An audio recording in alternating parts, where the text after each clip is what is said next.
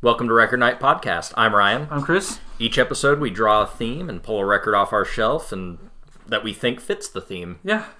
Tonight is episode 10 or 11. What's 11? 11 of this series, or of the whole thing, but we did that review episode. That's kind of it's a nebulous it's nebulous thing. So, if you have any theme ideas, feel free to hit us up on Facebook at Record Night, Instagram at Record Night Pod, all one word, or email us at recordnightpod@gmail.com. But tonight, we're getting real sad. We're getting sniffly with it. Yeah. Tonight's theme is I got a bad case of the sads. Yeah, so we picked the saddest records we can think of that we like, by the way. They're not... we own. That we own. Or, We'll say like. I picked one I have. I owned it, but it was on CD, and I don't even know what we don't listen to CDs here. It's all vinyl, man, or Spotify. You're a paying member of Spotify, right? Yeah. Yeah. And a paying member of owning records. Oh, yeah. I collected CDs for a long time, too. I did, too, and then one day I got rid of them all. Yeah, I mostly signed up for Spotify because I noticed myself illegally downloading music. Oh, okay. And I felt bad that they were getting nothing, so I was like, fine, I'll give them Spotify, and at least they're getting peanuts, I guess. Yeah, they're getting peanuts. But I wish I could give more. I always buy merch and records and try to buy directly from the people, but if I'm going to listen to stuff over and over again, I might as well give them fractions of a cent over nothing. On Spotify, I usually listen to records in my car that I own. I try to. Oh, so, I've been listening to the same music for the past 10 years, so... like today I did the punk rock playlist to sort of pop punk playlist to give myself a good headspace for today's episode. And I had some Descendants on there, I had some Bad Religion. Oh, I saw you posted some Descendants, and I was like, hell yeah. Yeah, American. And and then NoFX and then Rancid. I'm one of those people that thinks Rancid only make one good record, and it's not in Out Come the Wolves, it's Rancid 2000. I agree. Oh, Rancid 2000 is killer, right? Yeah, that is a good album. I think I stand by that Let's Go is at least fun. Yeah. It's fun. Yeah. It's very easy to make fun of. Oh, yeah. But I have strong nostalgia tied to that album. So, in Out Come the Wolves, what do you think of that record? I've never liked that one. Yeah, it's always been people's favorites. Everyone's like, but Maximum Warning, you're like, the only kind of cool song on the record? Yeah. The only cool song about that song is the bass solo? Yeah. Rancid kind of falls in this group of like, what if the Clash was more hardcore? And I don't really like the Clash that much. Yeah, I don't either. Like, people like the Clash also, I'm like, not really. People should listen to that final Clash album if you can find it. It's so fucking bad. I have London Calling. And to me, it doesn't sound like why you listen to punk rock. Listen to punk rock because I'm an angsty suburban white kid. So. Yeah. I need my punk to be a little harder than a lot of the older punk stuff. That's how I stand on punk. I like the Ramones. Yeah, I don't like the Sex Pistols. Yeah. Crass, how do you feel Crass? I don't think I've really listened to much of them. They're really, too crass for me. They're really, really hard. Like I don't know how to.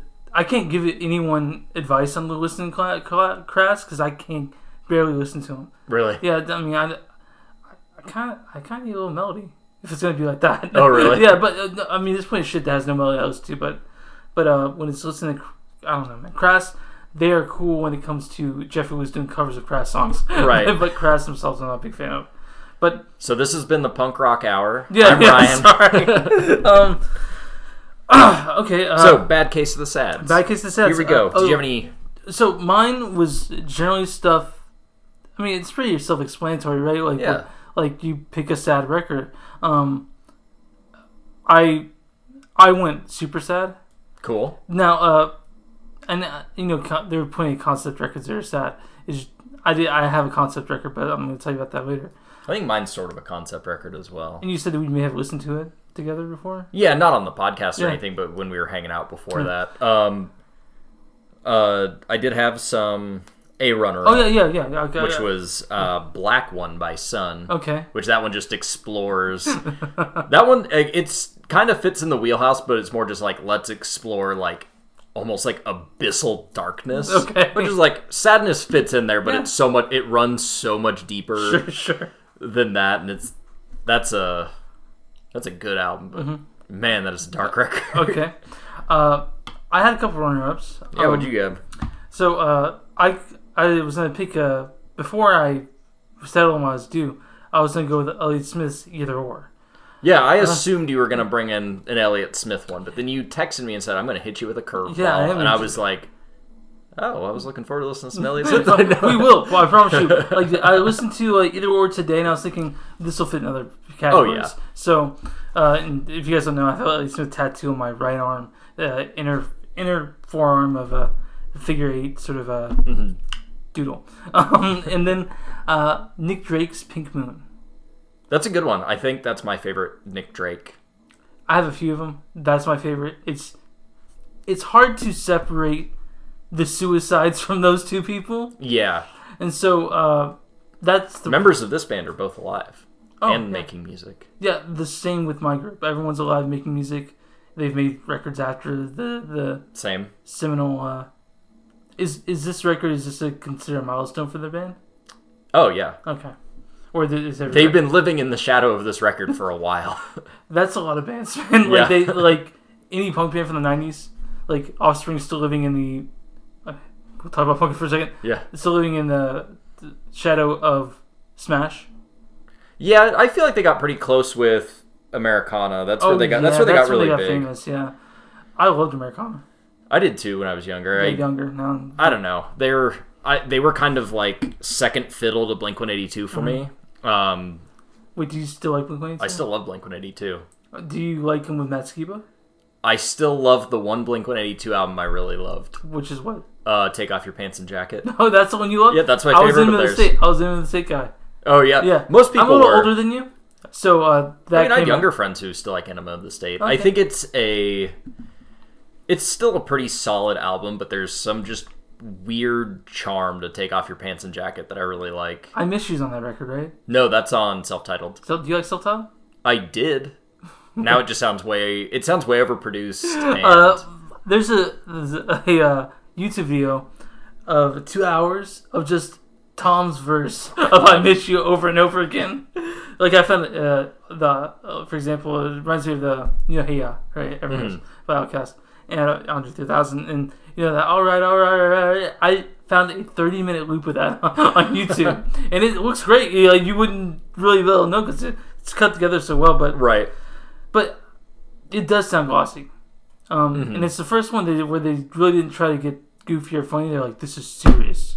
Yeah, well, they recorded it in different places. They got really ambitious with it. Like, I appreciate everything they tried to do, but for my taste right now, it misses the mark. But I loved that shit in 8th grade. Well, Neighborhood. Didn't even listen to it. Yeah. It's Blink-182 is one of those that's like, I need them to kind of stay in the past, and I will revisit them when it's time for nostalgia, but I'm not closely following what they're doing anymore because I don't care. The only band I still really follow from when I was like 14 is NoFX. Like, oh yeah, they're always going to be something that, like, what are they doing? They got a new record coming out.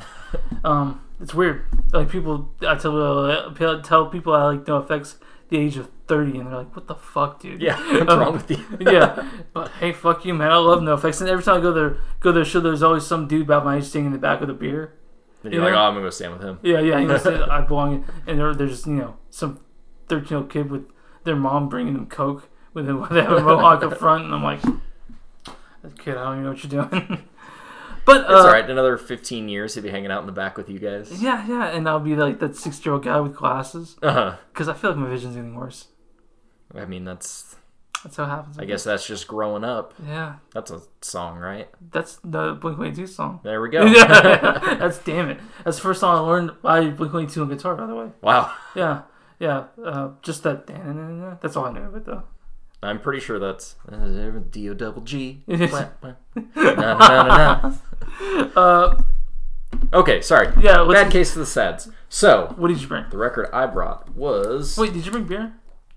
Oh yeah, do we want to do that first? Yeah, let's do that first. Let's keep them on the hook. Okay. So, okay. I was like, what is... I can have one of these beers, by the way. Oh, perfect. Well, that makes my story less sad then. Okay. So you had texted me earlier in the day saying like, well, I'm just gonna drink Michelob Ultra tonight. Yeah, guys, I'm on a diet again. My pants don't fit as well as they used to, and I've noticed it, and I have to. Never mind, I'm not gonna get that far into it. But But yes, I'm on a diet somewhat. Yes. So I was like, okay, well, what's the saddest thing I can bring? To make me sad. No, Oh. just in general. just in general, the saddest thing I could bring. So I went to the gas station Oh God. and grabbed a 6-pack of Miller High Life. Okay. That I've left out at room temperature. Okay, then I'm not drinking this then. And I'm apparently drinking it by myself. But you. I'll grab you a Michelob Ultra. Thank you. Wait, room temperature High Life. Yep. Man, like if I can't, to me that's like almost like PBR, right? Yeah, I mean PBR is pretty sad, but I like PBR, so I wanted to get something that was sadder than that. So you don't like High Life? It's fine. Oh, it's fine. Okay. I didn't want to torture myself. Yeah. I just wanted you to feel bad for me. This beer has to be 6 months old. Nice. Yeah. So. Maybe yours is sadder. Yeah, because it's Michelob Ultra. It's like the thing that you see every 6-year-old lady drinking. Think the fallacy that they're gonna lose weight while drinking it. Oh yeah. Yeah. So All I'm right. actually gonna have one beer. Miller High Life. Oh yeah. Hold on. Get over here. We gotta. Look. Oh God. I forgot Miller High Life smells like Dookie. No, well you forcing yourself to drink it? I'm gonna have at least one. Do you want help? Go ahead, do it. My nails aren't working. I got strong fingers. That's what she said. Strong grippy fingers yeah. like a gecko. There we go. Boom. Oh, God. Yeah, it's still bad. Yeah. Still not great. One of my first beers was a Miller High Life. Oh yeah, like is like your friend gave you a Miller High Life and. Yeah, I didn't drink until I was 21, I and then I was either. like, "Oh, I don't didn't like either. beer," because somebody gave me a PBR and a Miller High Life, and I was like, "This tastes like garbage." Like "This yeah. does taste like piss." Yeah, I didn't drink until I was 21 either, and then even then I didn't really start drinking beer until I was like 25. Yeah, we're goody goodies. Yeah. I was all right, worried. so my record, Your record. Sadness. Here we go. It is stuck in the bag. It is Death Consciousness by Have a Nice Life. I do remember the cover. Yeah, this one is. It's very sad. The cover of the album has a old, I believe, Renaissance painting of a guy who just killed himself with his suicide note available to read, but I can't read French, so I can't tell you what it says. Also comes the fun little zine here that explores some weird esoteric sect of Christianity called like Antiochism. Okay. Which is just like, oh, it also has the lyrics in here. Oh, nice. Cool. You didn't know that? Nope. I read through this before, but it's been a while. Which is like, it's insane. It's almost like a doom cult kind of. It's a lot of like, you have to suffer and you have to die. Oh, self-flagellation, that sort of thing. Kind of. One of their martyrs is somebody who just like got like murdered in the street because like she accepted being murdered. Cool. And it was kind of like, oh, neat. Right. So the band Have a Nice Life, they were formed in 2000 in Connecticut. Okay. It's two dudes, Dan Barrett and Tim Makuga. Not your Kuga, Makuga. Okay. And they're kind of they're like a genre blending band. They're in a wheelhouse, but it's all kind of like post-punk meets shoegaze meets post-rock meets drone meets ambient meets industrial. Okay. They don't really lean too hard in one direction, but you definitely feel... But they're... what's... Like, if you had to guess what their fans... Shoegaze. Like? Shoegaze? Okay. Yeah, that's why I initially listened to them. So, MBV and all that shit. Yeah. It's not very My Bloody Valentine-like, but you'll hear like the walls of sound and all that stuff. They've done 3 albums. Okay. This is their debut. Okay. In 2008. Then they did The Unnatural World, which I don't like as much. They leaned a lot harder on like the reverb and echoey part of shoegaze. Yeah. And it just kind of makes it sound like somebody put like a phonograph at the end of like an abandoned hallway. Yeah. I don't think the songs are very good. But then last year they did Sea of Worry. Sea of Worry. I loved it. Yeah. Had not so many good albums come out last year, we probably would have listened to it on the podcast eventually because it was really, really good. This is their... What record? Like you said, their first? First. This is their debut. Okay. Which they recorded for $1,000 total. That includes buying the instruments they needed for it, which they probably already had. Yeah. Whatever recording software there was, and like printing copies of the album. God damn! I wish that was still like a thing that people could. This was 2008. That's not too old. You still can. Yeah, I guess you can. Just buy a cheap drum machine, and Oh yeah. you just gotta focus a lot more on the sounds and play within your limitations. This actually gained a huge underground following on like music message boards. Yeah, sure. Which is how I found it. Okay. And yeah, it was super cool. It was just kind of like, hey, check this thing out. And it just kind of popped up, and everyone was talking about it. So Yeah. I downloaded it and listened to it, and it's really, really cool. Have you ever seen them live yet? No, I would love to, but they don't generally come through here. I don't think they're big enough to do like Like full national Yeah. tours, but it's like if I'm ever on the East Coast and they're playing a show. yeah, you'd be there. Yeah. Yeah. Like my brother, he goes Rosetta, and they rarely tour. Rosetta is really cool. Yeah. So this album is kind of a concept album. I think I mentioned it before. It's 2 parts.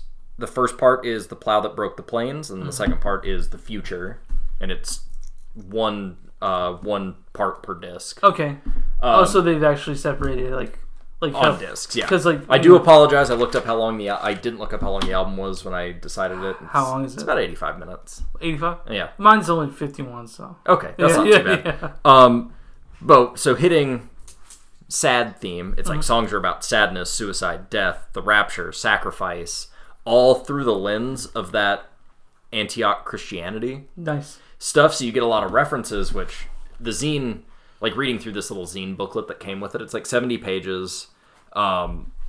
They quote parts of like their Bible and different things.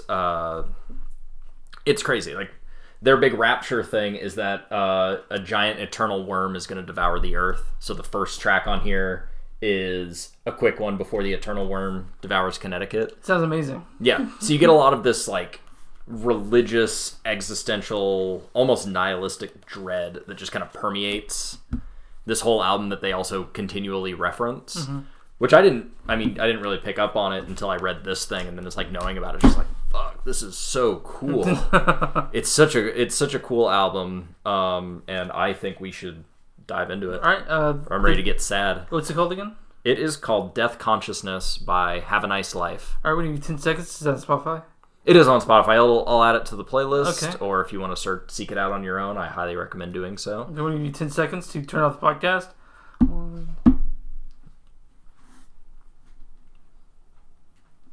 Now.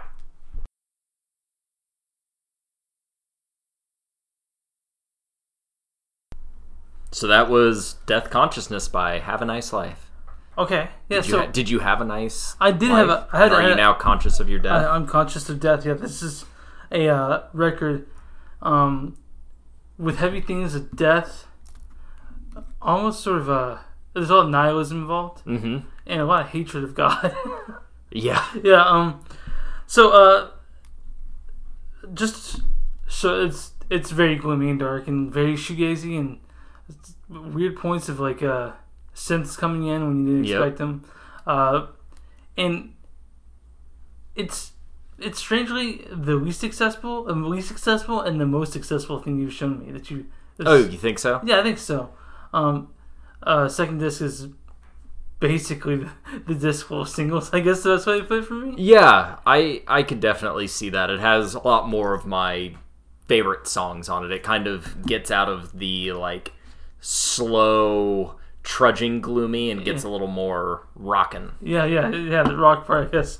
So, let's go through track by track. Yeah, disc by disc as well, because the first disc is part 1, and that's The Plow That Broke the Plains. Okay. And it's easy, I think, to look at this album as part 1 being, it focuses a lot more on kind of like the Antiochian understanding of like Christianity and stuff. Is just a little bit even. Yeah, so I feel like the first part is more kind of like the creation of the world, I guess, and kind of setting up the ideas, and then the second part is how it all kind of plays into now. Like these things that happened are now. But I feel like it ties itself up in a very Antiochian way, though. Oh, for sure.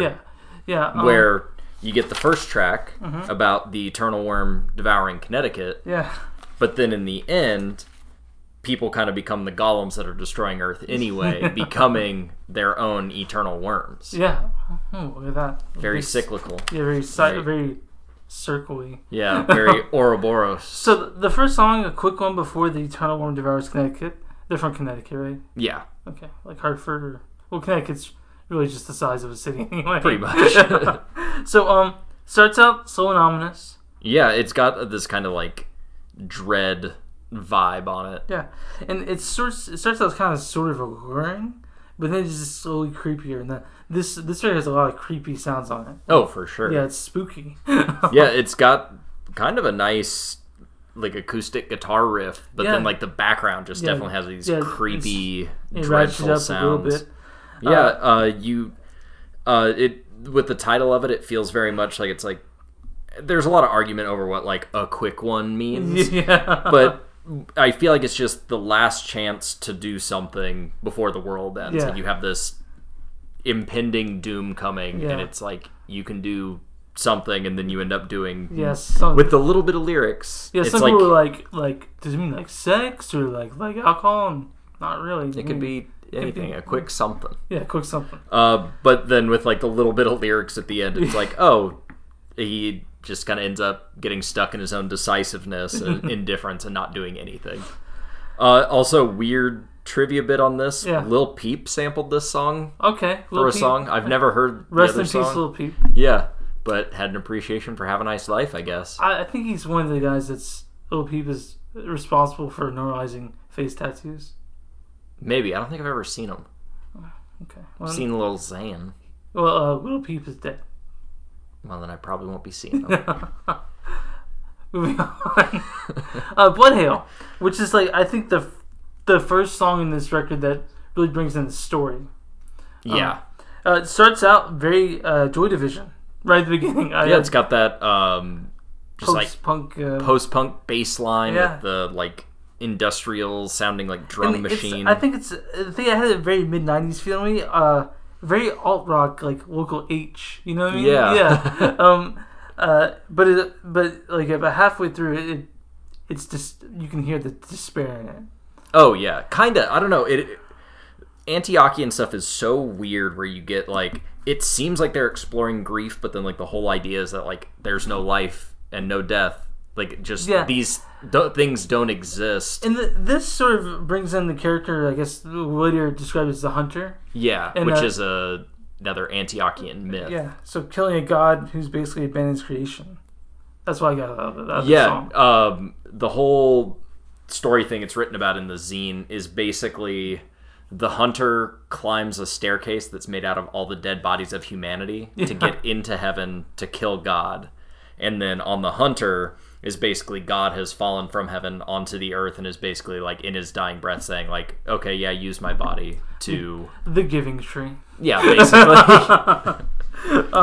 And the song's full of allegory. Like, actually the whole record seems to just be like basically just metaphor for all kinds of things. Oh yeah.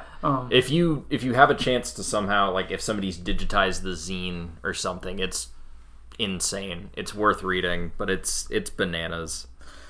But then also kind of tying into the last song, one thing I really like about this album is like how cohesive it is with its themes, where it's like the last song ends with indifference and indecisiveness, and a lot of the stuff on this is like the hunter kills God, and it's kind of just like, yeah, okay. That's what I like do. just like this weird indifference to like just huge events that are happening. All of humanity is dead. He climbed them to murder God, and then he's like, yeah, but whatever. Like it's whatever. It's whatever. It's what it is. Yeah.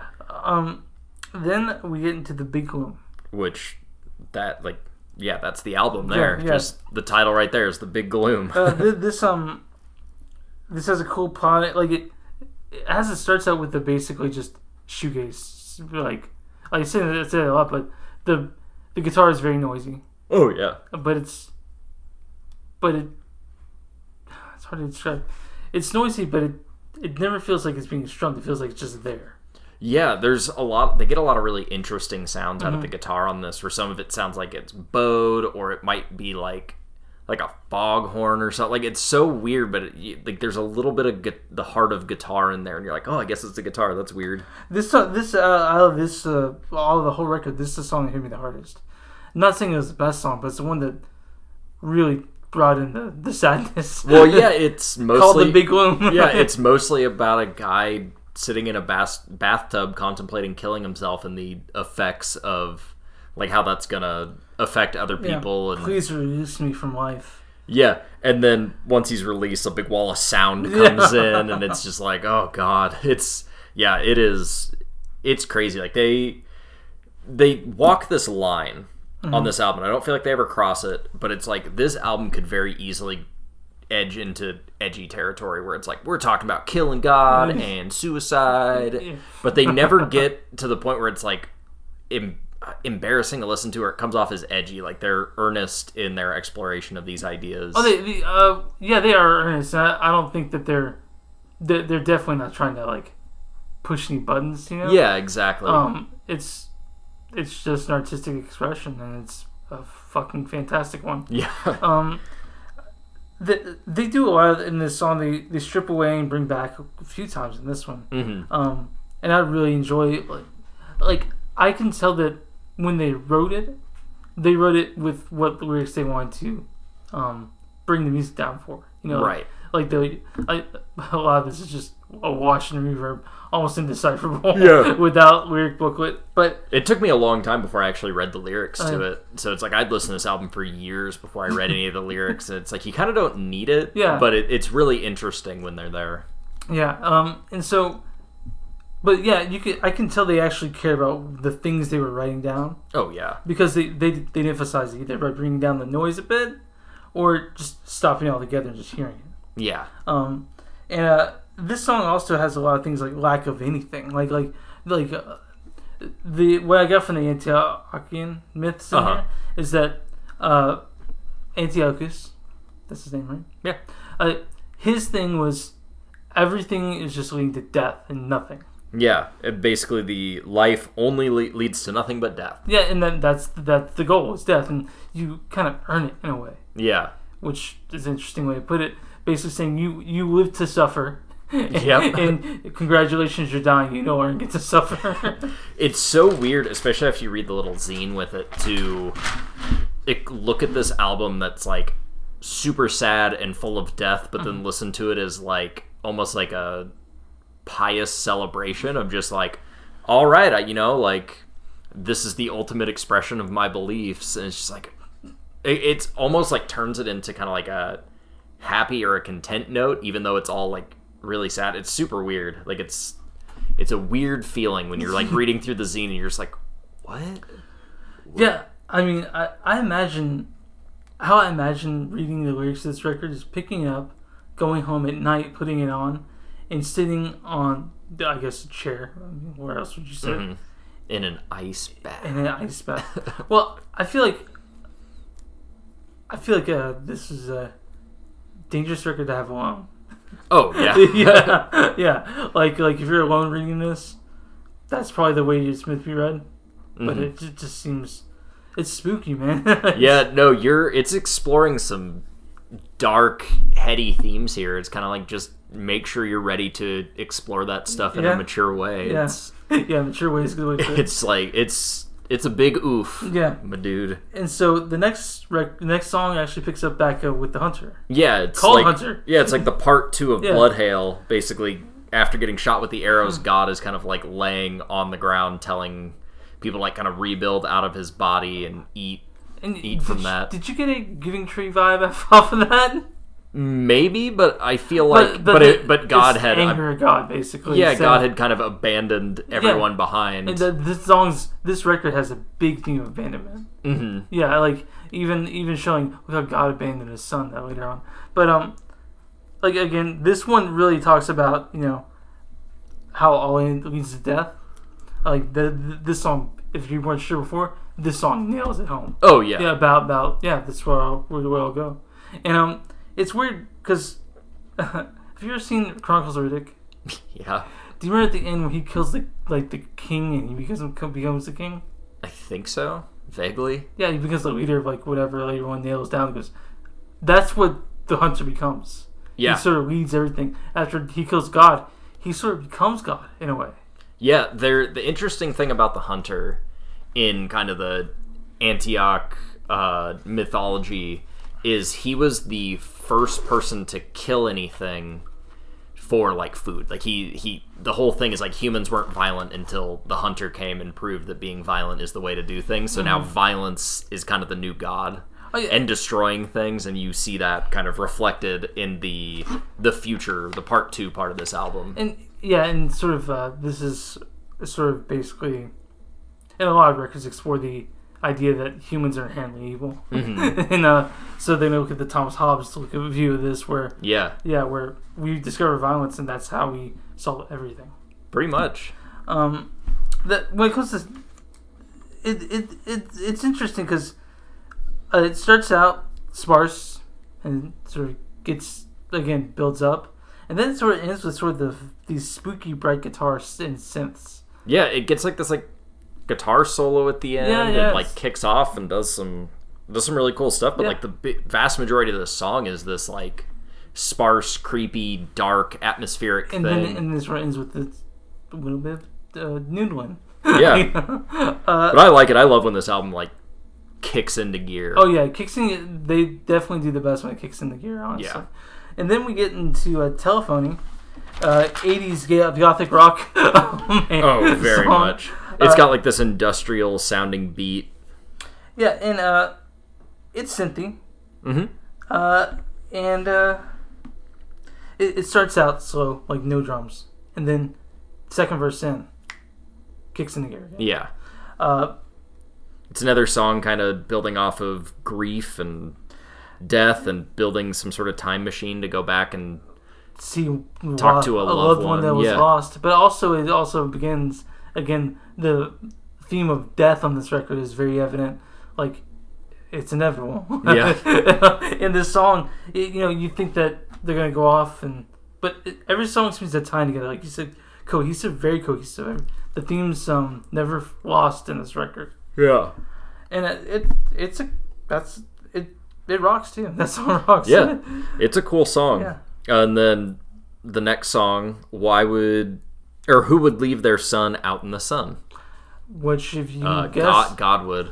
God would, and why has he forsaken his son? Just more religious stuff, more kind of exploring the darker side of religious stuff. And it's funny, there's a little funniness in this, talking about sort of like talking about the bright side and getting crucified. What is it? Everyone spends time on the cross. I just want to make sure it's not a total loss, so maybe I'll get tanned and lose some weight while I wait. Yeah.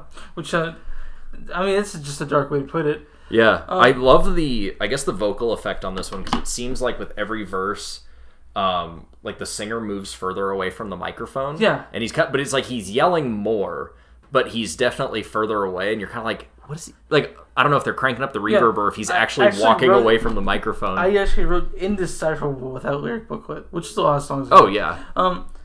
Did you hear Gregorian chants in this at any point? Maybe. Like there's definitely there's different points where you get like bits of like plain chant or Gregorian stuff or different things like that. Which would have fit the song for sure. Oh yeah.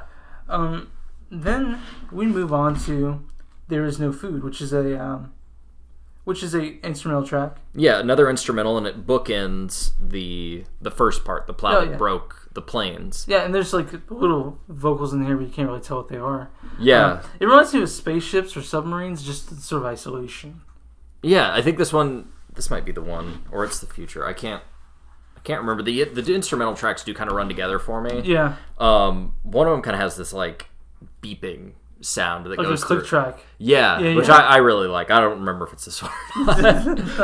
if we're being completely honest, maybe that's the point, is that they kind of run together and build this theme. But this one's the instrumental ones definitely aren't my favorite. Yeah, honestly, except maybe Quick One Before the Eternal Worm Devours Connecticut. I love that song. Because it sort of begins everything. Yeah, and it just sounds cool. It's got that nice kind of little guitar bit. But yeah, There Is No Food. Yeah, it's an instrumental track. And so we get the disc 2 with the next one. Yeah, which is part 2 of the whole story, which is the future. They've left a lot of the kind of religious stuff behind, and now we get this, like, this is what happened, so what? Yeah. And there's a lot more, especially on Waiting for Black Metal Records to come in the mail. It's a mouthful. And you get this, like, so what? It's like, now they talk about, like, what's happening now. Like, you get this, you mentioned it while we were listening to it, you're like, wait, are they getting political? Yeah, because this is the most overtly political song on the record, and it's also my favorite, by the way. Oh, same. Yeah. By far. It's the only song on this record that I think has a traditional song structure, and it's the only one I think it could be a single. Yeah. I think this is most people's favorite on this album. But it does open with kind of like a cymbal or gong drone for a while. Oh, for a while, yeah. Yeah, it's probably a good solid like 2 minutes of this just gong cymbal drone. And it's basically, it talks about conspiracy, it talks about, anti-government sentiment throughout the whole song. Oh, I got an anti-corporation sentiment from it. Like, sort of the same thing to me. Yeah, and you're talking about how they're crazy conspiracies. It's a driving song too, and it's kind of catchy. Oh, yeah. It has a faux ending. The little stop and then goes back. Oh, yeah. Which, until reading the lyrics this time, I didn't realize that the thing he yelled was fuck. So I was always listening to it thinking he's like, yeah! No, he's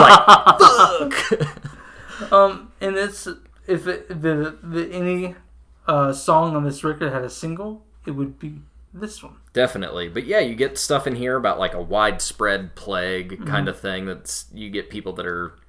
It's like you're being exploited by corporations. This part is the hunter being the new god, which is based on destruction. Right. And this is making money based on the destruction of other things. Disappearing into black stench, pitch black pall. It's all oil. Like This came out in 2008. Yeah. Oil's talked about a lot. Like we're still in the Iraq War. We're also war. I think that was around the time that I think that pipeline burst in the Gulf? Maybe? I don't remember. Let's move on. Probably. Yeah. This is when I graduated high school, so maybe they're singing about that. Yeah. So, next song's called Holy Fucking Shit, 40,000. Or 40, I think it's 40K. 40K? Because a lot of people are saying it's a reference to Warhammer 40K. Maybe. Just in the title. Okay, alright, fair enough. But Holy Fucking Shit. Yeah. This is my second favorite song on the record. I think it sounds like Gorillaz. Oh yeah, I get that. I can't remember which song off of Demon Days, but it fucking sounds like a song on Demon Days, and that's why I really like it. It does start out. It's a weird song for the best, right? Because it's acoustic and it's really you get this kind of like beep boot. I actually cute little click tracks. I love the click track on this. Have you watched the Venture Brothers? No, but I know you love them. There's an episode where a couple kids, Hank and Dermot, form a band, and they get their helper robot to like beat the drums, and it reminds me of that so much as helper being the click track. But you get this kind of like humanity now is just machines acting out their programming. Yeah, what I sort of got in this is that we never really needed a heart after we learned how to kill. Right. What was all sin was being human. Why not make us machines in the first place? Yeah. And then I drew a picture of Terminator. Yeah, because they do have that one line in here where it basically says, "Hey, this is like." Going back in time, finding, Yeah, it's like this bit of like restoring the balance to things. If you go back in time and kill Sarah Connor, and then at the end of it, they bring in dirty guitars at the end, and like they rock out. Yeah, this one has that weird like drum beat to it. It's the first time I think they really rock out in the record. There's a few times. I think Waiting for Black Metal Records to come in the mail is a very rockin' track. Okay. And then you get to The Future. Yes, which I believe is the last instrumental track. Yeah. Which this might be the one that has the beep. It has a bunch of noise. It's so nice another click track in there, and it's a palate cleanser, I guess. Yeah, it's another just mood track. Yeah. It makes sure after it's rocking and you get the dance beat that you're just drawn back into this atmosphere of the album. It's like, oh, were you having fun? Fuck you. Be sad again. And then we get into another song that could be a single. Deep Deep. Deep Deep. And I actually wrote JD just for Joy Division because it sounds a lot like Joy Division. Yeah. At the very beginning. I was reading because the way we look at the lyrics on here is we go through like Genius, and I'll see how other people interpreted it while I'm listening. And a lot of people were saying stuff about like sex and all that stuff, and I'm reading through it and just like, I don't know where you're getting this from. Yeah, it's also the only song on the record where you can actually hear the lyrics pretty well. Oh yeah. Yeah, it's kind of uncharacteristic of this record.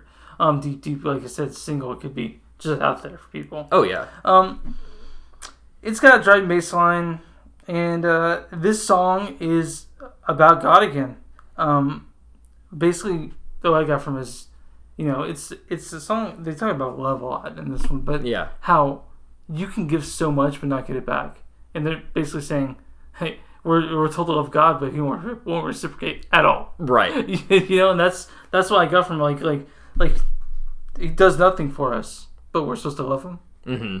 And basically saying also, if the hunter killed God, that's there's no God there. Yeah, except the hunter now. Yeah, and I like Deep Deep. It's my third favorite song on the record.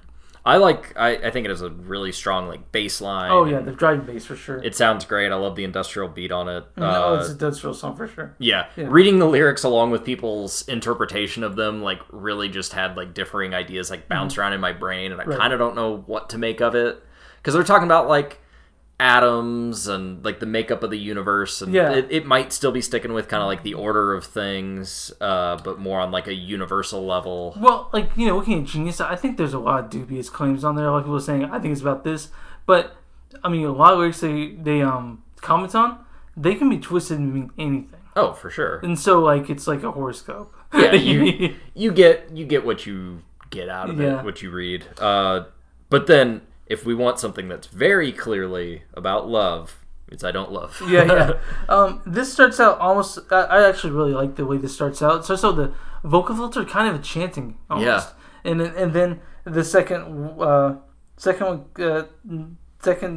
verse comes in, and you get this shoegazy muffled guitar sound. Oh, yeah. And it drives. And it's a guitar with the synth in the background. And this...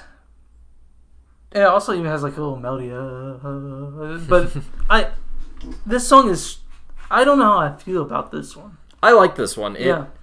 This one starts connecting with the themes that they brought up in part one, where you get like, suffering is life and things like that, and it seems like it's very kind of depressing and nihilistic, but I think, because part of what he's saying is like, I don't want to live anymore, but then he's countering it with like, but these things I'm experiencing mean I'm alive, kind of thing, like coming to terms with... It reminds me of that 9 Inch Nails / Johnny Cash song of like... I hurt myself today to see if I still feel... Like, that kind of thing of like, suffering is life, pain is life, like, you're experiencing something and it means you're alive. Yeah, I got different feelings. I can see that. But the thing I got from it is, because I've experienced, is the lack of feeling anything. Just numbness. Like, you're supposed to feel love here. You're supposed to feel something. Yeah, he definitely says that a lot, too. But I don't feel anything. Mm-hmm. It's sort of what he's saying, and I felt that way. I'm sure we all have at some point. It's like, I'm just being weird about it. But, there have been times when nothing excited me. Yeah. I could think about the most exciting thing on the planet, and I just felt nothing. And so, I don't feel love. There have definitely times when I felt like I wasn't capable of it. Mm-hmm. Not lately, but right. Times. Yeah. And then we move into basically the end of this record, Earth Mover, which is that part of Antiochian myth in this? I don't remember. I think so, but I think it connects a lot with Holy Fucking Shit 40K. Where they're talking about how humans are machines, and then the golems that are basically destroying the earth. Yeah. All they can do is destroy, but they can't themselves be destroyed. You know what kind of golem I imagined when I saw it? What? The Human Clay Creed record. Oh, the guy coming out of the earth. I'm sorry, that's just what I thought. And if someone were to show me this song, I'd be like, oh, there's shoegaze band. Oh yeah. Yeah, there's different, but like you said, genreifying, yeah, 100%. But this one, it's another builder too. Yeah, it builds up to just this squall, wailing guitar sound, like heavy bass thing. There's a funny trivia bit with the bass thing. Okay. So he's playing the bass at the end of the song, and like the last bass sound you hear in the song is him throwing his bass down and just letting it ring out. Yeah. And it sounds really cool. Yeah, like, if you know you're listening for it, Uh-huh. and it happens, just like that sounds so cool. What was the point of that? Yeah. How did they think of that? I think he said it was something along the lines of like he wanted to fit with like the mood of the song. Yeah. And so he's like, we're singing about golems destroying things, so he's like, I'm gonna be destructive about it, so he throwed it down and just kind of like trudged out of the room. I wrote down squalls of chaos and acceptance, because even through that squall at the end, all that noise, you hear a motif repeating itself. And it's kind of melodic. It's a very cool melody. Yeah, it's a cool melody. And so I thought that was really neat that they were gonna. And you have to hear, you have to listen for it too, because it's back there. You just have to listen for it. Oh yeah. And so I thought that was pretty. I like that quite a bit. That that's sort of hey, I'm still here sort of thing. Yeah. I think this is a very good closer for the album. It wraps almost right back into a quick one, just because you get very similar ideas of like the Eternal Worm is the universe coming in to destroy things, where this is okay, now you are doing the destroying. Like it's a really interesting thought. This album continues to be my favorite of theirs. I listen to it every so often, not even necessarily when I want to be in a sad mood. I think this album just whips ass. Their Sea of Worry is really interesting. Yeah. Natural World's fine. I don't think a lot of people are super into it, but Sea of Worry is super cool, especially if you like a lot more of the rocking songs. Okay. So I'd recommend checking it out. And yeah, that was Death Consciousness, and now I'm ready to get sad once again with what you've brought. So this record I'm about to talk about is it's emotionally destroying. Cool. I've only been like, when I listen to it, I can't listen to it again for a month at least. Dang. It's heavy, and not like heavy as in like rocks. It's fucking weight. I'm glad we're listening to it last. Honestly, Okay. it's by a band called the Antlers, and it's called Hospice. Oh yeah. Yeah. So have you heard it? I have. I listen to it a lot, actually. Oh, okay. So, the follows the storyline for sure. But Antlers are from Brooklyn, New York. They started as sort of Peter Silverman's just his solo project. He did 2 records before this, which I admit, kind of embarrassed to say, I hadn't really heard. I didn't really listen to. I haven't either. This is their big one, and I heard of this album the same way I heard of Death Consciousness. It was just being talked about so much on music boards. It's like, fine, I'll check it out. Yeah. And Hospice is a I remember I worked at a different place, and I went to go talk to my supervisor. And I saw on his phone the cover art, and he looks, says with the headphones, he goes, "It's just one of those days." And yeah, like this record actually, I loved it, and I still do. And as I've gotten older, I've related to more just things that have gone on in my life. It's like yeah, like I don't know exactly how he got it so in the nose.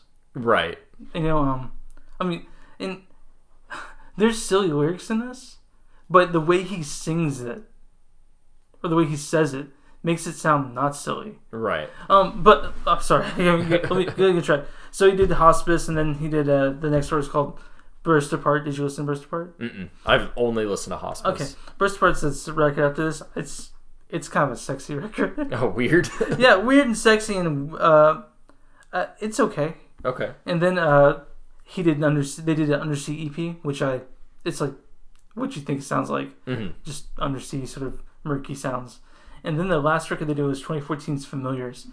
I've seen this band live. I can't explain how amazing Song 13 is live, but Familiars 2014 is the last record they come. I think they're coming back. They're working on shit right now. Okay. But yeah, Hospice.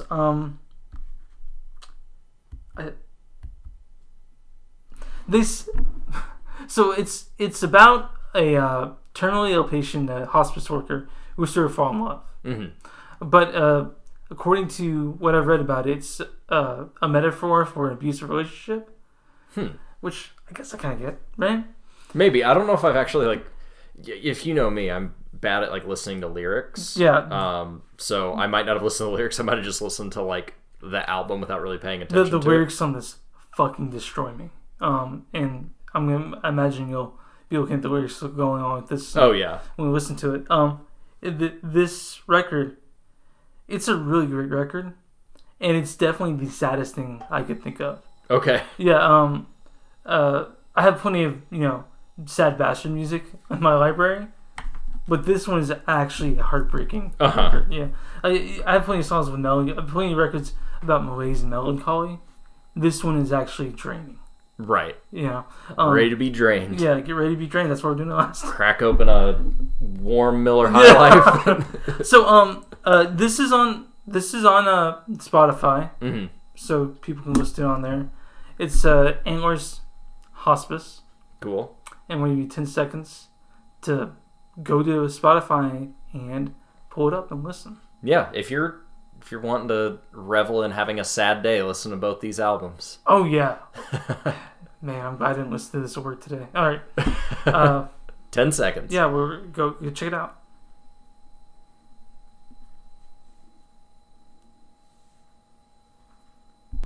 So that was Antlers Hospice, and I'm sad now. Yeah. You said you've seen this record. You've heard this record before, right? Yeah, I listened to it a while ago, probably around the same time I first heard "Have a Nice Life." Right. But I've probably only listened to it like maybe 2 or 3 times before. So, we both actually listened to the record with a different lens this time. I think so. I think my original interpretation and how I was reading how other people had interpreted it, I kind of disagree with them a lot. Yeah, I was looking at it in a much different way. Like, there's certainly elements to what they were saying, which surely we'll get into. But yeah, it was a lot of just like, I was like, oh, well, yeah, man, whatever, sure. Well, I'm not going to try to get too personal here, but like I've been in abusive relationships and a lot of that shit was like, oh yeah, that's exactly how that acted. But let's just go song by song about that. Yeah, well let me hit you with a few generalizations. Yeah, I remember this album being a lot more ethereal than it was. Yeah. Like, I don't remember it being as like solid and immediate. Yeah, as it was. And I'm listening to it again. I'm like, have I listened to this album? Yeah. Like, I'm pretty sure I have, but I remember it. Yeah. Totally different. Yeah, I remember it being much more dreamy, but that's not to say the songs don't bleed together, because they do. They do, but it's all one like consistent thing, and maybe it's because I've heard dreamier music since. Like maybe this was the dreamiest I had heard at the time, but because this was pre My Bloody Valentine for me as well. Oh yeah, discovering that stuff. The people talk about this record as dream pop, indie rock, indie pop, and post rock, which I hear a little bit of. I see all that for sure, but I think the music is super solid on this one, and I don't remember it being as good musically as it is. So we'll start with the first one, Prologue. Yeah, it's instrumental. An electric piano with some sonic soundtrack. Sets the mood, yeah, i.e. sad. Yeah, sad. and the music, it's cold and imperfect, like the glow fluorescent lights in the hospital even. Yeah, I can see that. That's how I got from that, like, sort of, everything's too bright. Yeah. like buzzing. You know what I mean? Like God. Yeah, there are kind of a lot of, like, buzzing sounds on this record. And it's supposed to, I think, make you feel uncomfortable. Yeah, and you do. Yeah. Prologue sets the tone for the record. Yeah. We'll get to the actual Kettering. Yeah. Which is the song that played on all these TV shows. Fear the Walking Dead, Suits, if you remember that show. I've never even heard some of it. Some CW show. So I've definitely never heard of it. So this one you hear Peter's beautiful falsetto. He's got a good voice. There are a couple of times, I can't remember exactly which one. I think it was Sylvia or Atrophy, where I was like, oh, I'm pretty sure this is the person who sang on 13. Yeah, Sharon Von Etten. Yeah, I thought that's who it was, and then I was like, oh wait, no, never mind. It's still from the dude's perspective. But So this song really talks about meeting the bitch of a patient. Like he's meeting her and learning about her inevitable ending, like how she's gonna die, because she's pretty sick by this point. She is terminal. Yeah, she's. He terminal. knows in advance that is a thing. Yeah, that's his thing, and he can't help but fall in love with her. And really, at the end of the song is when the record really kicks into gear, because it's. Yeah, it starts with kind of this like consistent piano chord, and then it ends with this loud ending. Yeah. Yeah, and which it doesn't do until all the vocals are done. Yeah, which right. I always appreciate. But yeah, it's the introduction of the two characters. You've got kind of these awkward interactions, and this is what I was seeing a lot of. Mm-hmm. This dude was overstepping his boundaries so much with this patient. Oh yeah. Like, as someone who is engaged to a doctor, I can now listen to this stuff and be like, oh no, this dude might also be a fuck. Yeah. She's not entirely at fault in their relationship, which you do get later on, like on 13, but a lot of it is just like, hey dude, I think you are definitely in the wrong. You are not a good nurse. No, please stop. So, which brings us to Sylvia, also a cool little noisy keyboard song. Yeah. And it's about facing the diagnosis, right? Yeah. And I really love the loud chorus in this. It's called Sylvia, and I really agree to actually people saying the sort of Sylvia Plath aspect of this song. But the patient he's talking is also Sylvia, right? Right. But yeah, you get the patient or Sylvia is mad and irrational, and I think he's like, let me take care of you. And she's but then also he's walking on eggshells around her because he doesn't want to upset her. I think a lot, at least at this point in the album, I was seeing a lot of it as like she was being an asshole to him because he's just some like I was like, okay, it's possibly the start of an abusive relationship or possibly a dude creeping on a person who is dying, and she is like, will you please just leave me alone? Yeah, and this has an interesting thing is it has the horns before the outro. Mm-hmm. I like the horns on this a lot. And the horns, like, they sort of represent a transition of personality, I guess, like, perspective. Like, for example, like, before she's sort of pissed at him. Mm-hmm. But after the horns happened, it's sort of like they grow together as a couple. Yeah. It sort of represents transition, which I really like it when musicians when they are able to signal that. Like there are a lot of really cool like signals and callbacks to melodies and stuff like that on this album. And I really love I love callbacks to melodies and but yeah, a lot of it is kind of the doctor or the nurse like wants to help, but he won't do his job if she won't let him. Like she's like, no, that makes me uncomfortable, so he like just doesn't do what he's supposed to do to be helping this person. Yeah. Which brings us into Atrophy. And this is really first when she starts showing how much of an abusive bitch she is. Mm-hmm. She's controlling him. But then when he does something wrong, or when she does something, tells him to do something, and he does it wrong, he gets blamed for that. Yeah. You know, like, but he's bound to her for better or for worse at this point, you know? Yeah.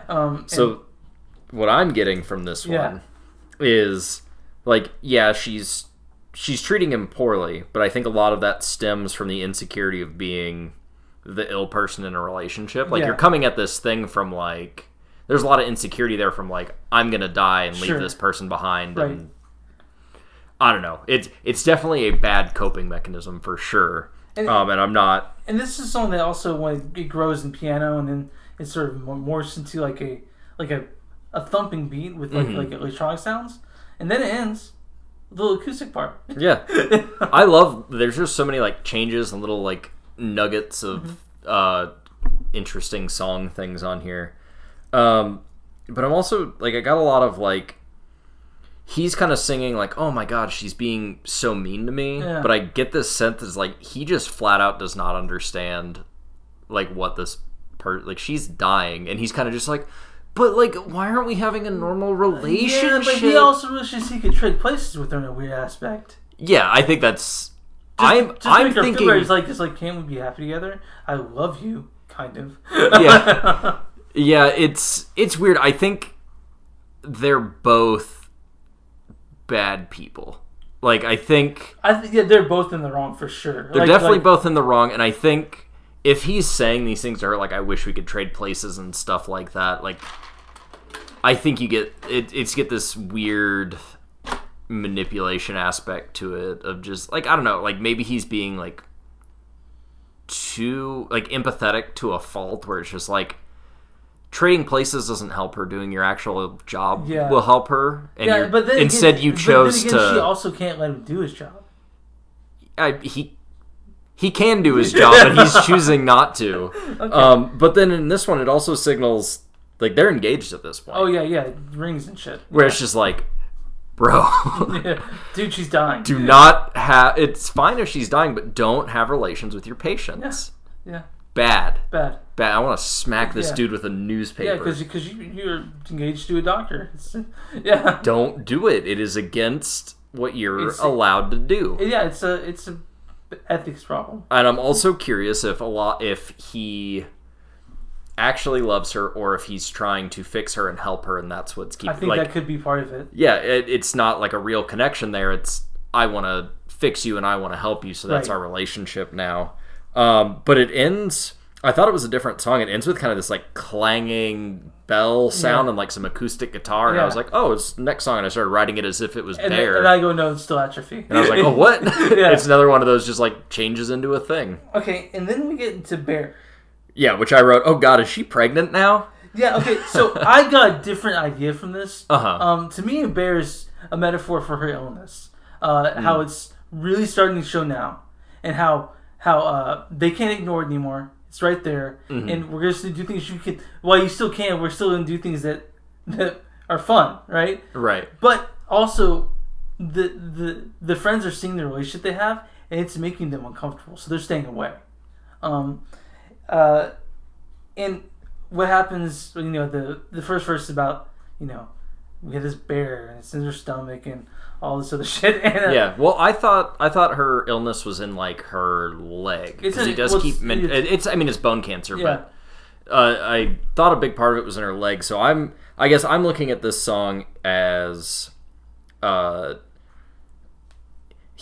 she's pregnant. Yeah, but that's a lot of people, and a lot of people saying it's like in real life, Peter and his ex, she was pregnant and they aborted it. Like, yeah, there's definitely that in here. They say he says something along the lines of, like, we've got procedures set up, and something like, I'm waiting for us to be, like, unfucked, but we're always going to be fucked, which is like, we had this relationship that wasn't supposed to be happening, and now we can't, like, there's no plausible deniability that this wasn't happening because now you have a child inside you. The way I looked at it is, she was going in for her checkup, and she got really bad news. And now that they're facing this very, very close death sentence, they don't know what the fuck to do. Yeah. And so that's why they're strangers now. That's why she's staring at television, Snowy, because it's all meaningless now. Oh, for what I got from that part was that because they're, like, together now, like, the television, Snowy is her, like, they're at home now, like, he's taken her out of hospice, and now they're cohabitating. Yeah, and by the way, this is probably one of my favorite songs on the record. Just the way it's good. Sounds. Yeah, it's once it hits, like, the "we're too old" part. It's powerful. Like, it's a powerful song. It's something else, man. Yeah, this whole album is something else. And then we get the 13. Yep, which you get this slight glimpse of the perspective of Sylvia. And I go, we're in love, save me. Because what she's saying is not like, why are you with me if you can't help me? Yeah. Like, why are you with me if you can't save me from this horrible thing that's happening to me? It's not fair to anyone. But she's saying, help me. Do what you're supposed to do. Yeah. And, it's heartbreaking. Yeah. Well, if you're looking at it the way I was looking at it, she is accepting his advances and the relationship stuff because she thinks that would help her more. Mm-hmm. That's a good way to put it. That's and maybe that's the way she's looking at it, but then expressing the stuff in a abusive, awful way. Like, they're both getting the wrong things from this relationship and understanding it in not a great way. Yeah. Then we get to probably my second favorite song on the record, which is 2. Where he's like, cool, well, I just want you to die now. Yeah. And it's like, damn. Yeah, this is like basically barely right close to the end. Yeah, it's getting there. And it sort of explains her shitty behavior.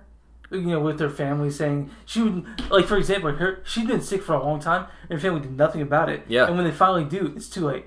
Mm-hmm. And it sort of explains. I mean, she was dealt a shitty hand, and with her family being the way they were, it does a job of sort of I want to say her rosebud, right? Yeah, like it explains why she's such a shitty person. Yeah, it explains it. It doesn't excuse it. But it definitely explains it. Yeah. See, now that you're saying it, saying that they ignored her sickness and stuff makes sense. I didn't pick up on that part. I thought when they were saying she was losing a lot of weight, it was like she had got had an eating disorder as well. And honestly, by this point in the album, is like this guy is just layering on as many sad things as possible. And it's like, oh my god! Everyone around her, including doctors, I think it's just saying people he should listen to, are saying, "Leave her, stop it! Like this is over. You gotta cut your losses." Yeah. But he stayed with her, even though no one supported the relationship, and he took the pain from her, the abuse, because I love you. But now it's gotten so bad to the point that he's like happy that it's time for her to actually die. He's waiting for the manipulation to end because at this point he's starting to sort of he's still like terrified of her going, but I feel like he's starting to see the manipulation she's putting him through. Yeah, the only way out of the relationship is for her to die. And so and then we get to Shiva, and she dies. Yeah, that's the death of Sylvia, and he's coming to terms with it. Yeah, which I think is really weird because there's that line in there about how she like left the ring in his fist and stuff like that. It was like, so the relationship was over before she died. Yeah, which I think is he's trying to marry the relationship. I think the metaphors together at that point, and maybe he didn't do a great job of it. But it's or maybe he tried to keep the relationship going. And now that she's gone, he really doesn't know what to do. Yeah, he's been so used to being bound to this horrible, shitty person that he is sort of aimless. It's called Shiva, which is, as far as I don't know. But yeah, it's, and same electric piano, like it shows up a lot through this record, the waveriness of it. Yeah. Like this one, you got the sense of like, it was just the two of them, but the previous song, you got the two of them because, they've been so isolated from their friends and their family because they had this illicit relationship, and she was probably pushing him away from his friends and family and stuff, but now it's like he has nobody. Oh yeah, it's like that was what he had, and now he just doesn't have that. Right. And that brings us to Wake, which is him basically trying to get people back in his life, the people that were ignoring him because they're like, hey man, we'll be around you, but this person's shitty. Like, we can't support this. Yeah, and he obviously burns some bridges, but he wants these people back in his life because he has no one else anymore. Yeah, and I'm curious if he's not trying to bring old people back, but meeting new people at her funeral, at her wake. And I like a lot of the kind of like background sounds in this one. You get like the humming, and every so often like this bit of like almost like a sample of like crying will come in. Yeah. And it's really interesting. I think it sets the scene in a really interesting way. And so I saw this album. I thought of a movie or a play. So you got the beginning, you got the when is rising action. When's this movie coming out? It's rising action. This is the climax. Wake is the climax. And epilogue, the next one is the falling action. Right. But epilogue is my favorite song on the record.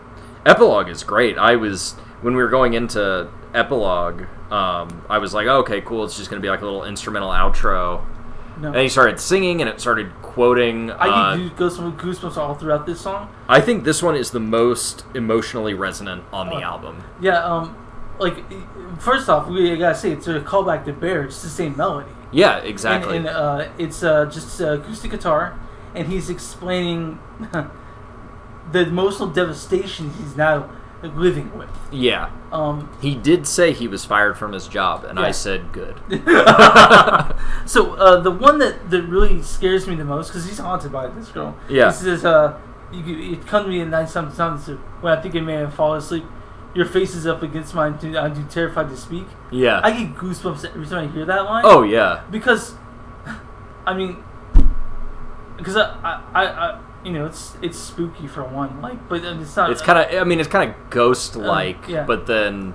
Yeah. But the chorus is and you're screaming and cursing and hurting me, and laughing, smiling, apologizing. Going through all the stages of someone who usually does. Yeah. Because they're gonna run the gamut emotions. You're allowed to only feel one thing. Yep. And so, Epilogue is my favorite song on the record, and it's. I think I agree. Yeah. It's the one. I think a lot of us can agree. Like we've all been in these dark places. Mm-hmm. And so to sort of see it, how it's affected the nurse, Peter, whoever you want to say,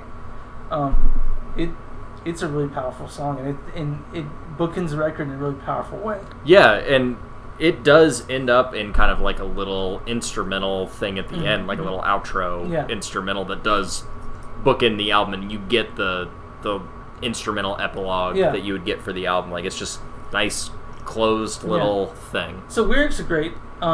Definitely, I think the music's great too. Yeah, it's a really interesting record. Yeah, and I'm glad it didn't drain us as much as I thought it would. Yeah, I don't feel too emotionally devastated. He tried very hard on Epilogue, and he hit me a couple of times. It was like, oof. Oof.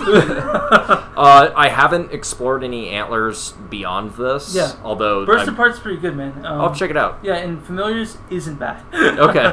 Familiars is very quiet, the whole thing. But this Antlers record is my favorite. Okay. Then it's Familiars, and then Burst Apart. Okay. And Undersea EP is pretty great too. I mean, I'm not gonna say no, it's not because it's interesting. They mentioned Zelda. Okay. Zelda. I like Zelda. Yeah. I think there's the Water Temple, which is fucking hard to get to. I don't like the Water Temple. No, fuck that place. You know what's time for? Drawing a new theme. Yeah, we're doing a new theme. Sweet. It's my turn to draw. Your turn to draw. So let me shake this bad boy up. Yeah, paper hat. Yep. It says hat, so it's okay. Get some of that ASMR bag action there. Okay, yeah, and there we go. So our next one is underrated album by band. So your favorite band that you think has an underrated album, I already have mine picked out. Shit. Okay. I don't even know what I was thinking about when I picked this theme. So. I think I did this theme. I thought I did that theme. Ooh, look at that. We don't know. But yeah, I already have it picked out. Easy. Yeah, so underrated album by band. So you're gonna pick a band that you love, and you think you picked their most underrated album. Something you love, but not everyone else does. Yeah, other people might not like. Okay. Cool. What else do you, Chris, have going on? So I do a weekly movie podcast. I do a weekly movie podcast called Movies That Don't Suck and Some That Do. We do new movies generally, and we just talk about movies and movie news and all that shit. And it comes out every Sunday or Monday, or if I'm really lazy, Tuesday. But it's weekly. So each week we do 2 new movies, and I never miss a week. Nice. And so a lot of movies. Yeah, a lot of movies, and I have a lot of fun doing it. Well, I have a lot of fun doing this too. So, so what do you guys got going on? All right, big news. Is the Smell record out? It's almost out. Smell? Yeah, Friday, February 28th. Okay. It will be released. So this Friday, but this is coming out probably after this Friday. Where can people find that?